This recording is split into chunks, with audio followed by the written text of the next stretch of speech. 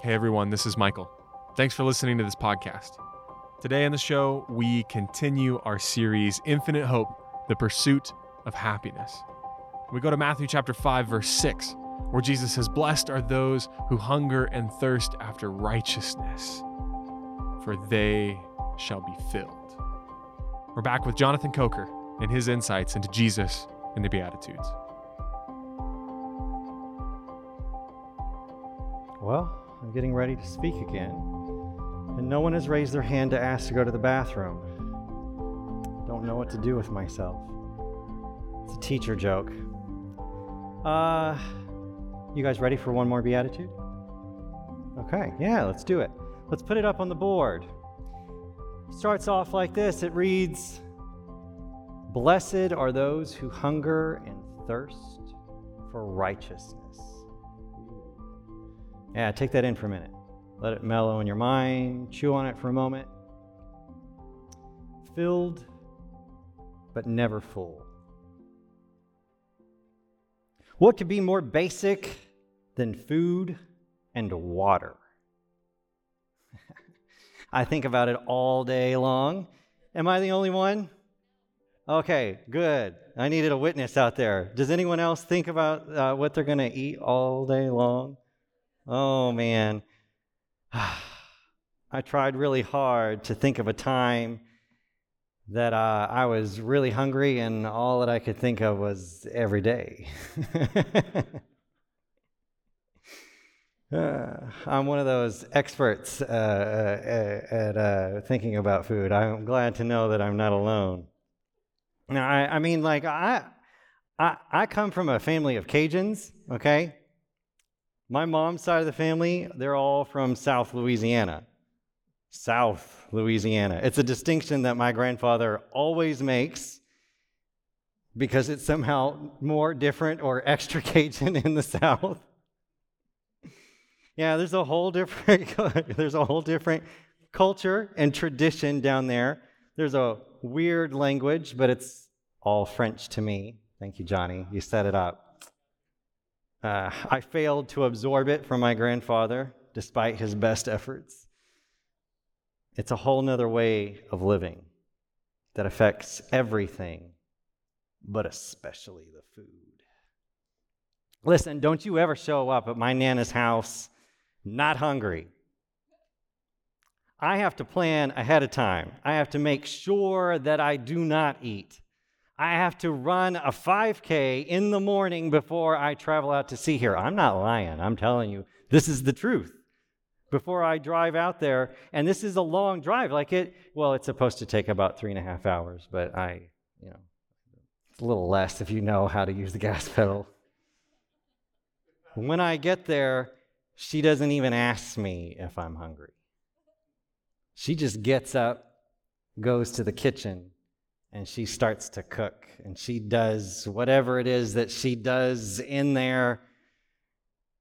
It's all a bit of a mystery. But I tell you this, that woman could make sticks from your yard taste good. And when it's Thanksgiving in my family, everybody brings their best dish. It's a whole production.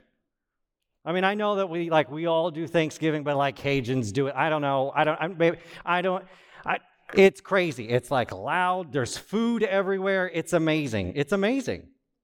But no matter how much food I eat, no matter how many buttons I have to undo to in my search for that second piece of pie, every time I eat my fill, I find myself hungry again a little later. I am filled, but I am not full. Have you ever been hungry and thirsty for the wrong things? Have you eaten a lot of spiritual bread, that stuff that comes out on the table before the meal? No matter how far I have come, I must still deal with the fact that I still long for a sin that I know is destructive and hurtful in my life. The hunger and thirst that Jesus is talking about here is a hunger and thirst that Christians feel to be free from their desire of sin. The great work that Jesus is interested in working in you and me is the work of reordering the things that we love, the things that we like, the things that we desire and hope for and long for. He says in his Sermon on the Mount that we only think that we haven't committed adultery and murder. But I tell you, he says, that anyone who is angry with their brother or sister is subject to judgment. And I tell you that anyone that looks at a woman lustfully has committed adultery in their heart. He isn't interested in you performing or not performing all the right actions. He's interested in your heart. He wants you to want to do these things. I'm going to borrow an illustration from myself from a day or two ago. My mother, and I'll switch it to father because it's true for both sides. I'm a little bit of a forgetful person. But when I was younger, my mother would tell me to buy my father a Father's Day card. It was something I had to do. As I got older, she still reminds me. I think I remembered this year. I need to call my dad.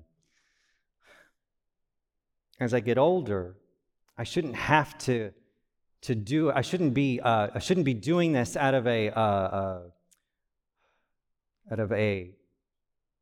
obligation. Thank you. I should be doing it because I want to. God is interested in the desire of my heart. It's not enough that I put the card in the mail. I have to want to do it. This desire for me, and I think for many of you, changes over time.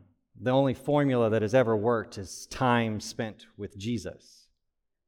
And so it is that I invite you to hunger and thirst for Jesus as he transforms your heart to be filled but not full.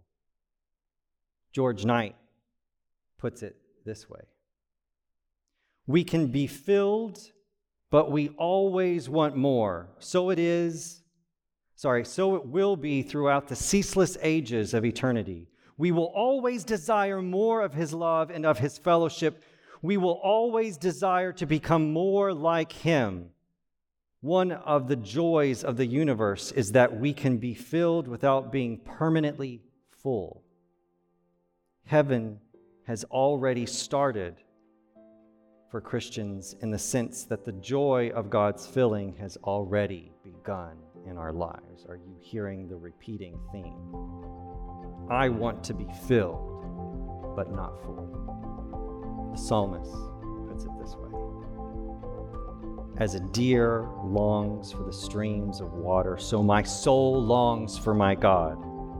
My soul thirsts for God, for the living God. When can I go and meet with him? And as we try to answer the question for the psalmist today, you can go right now.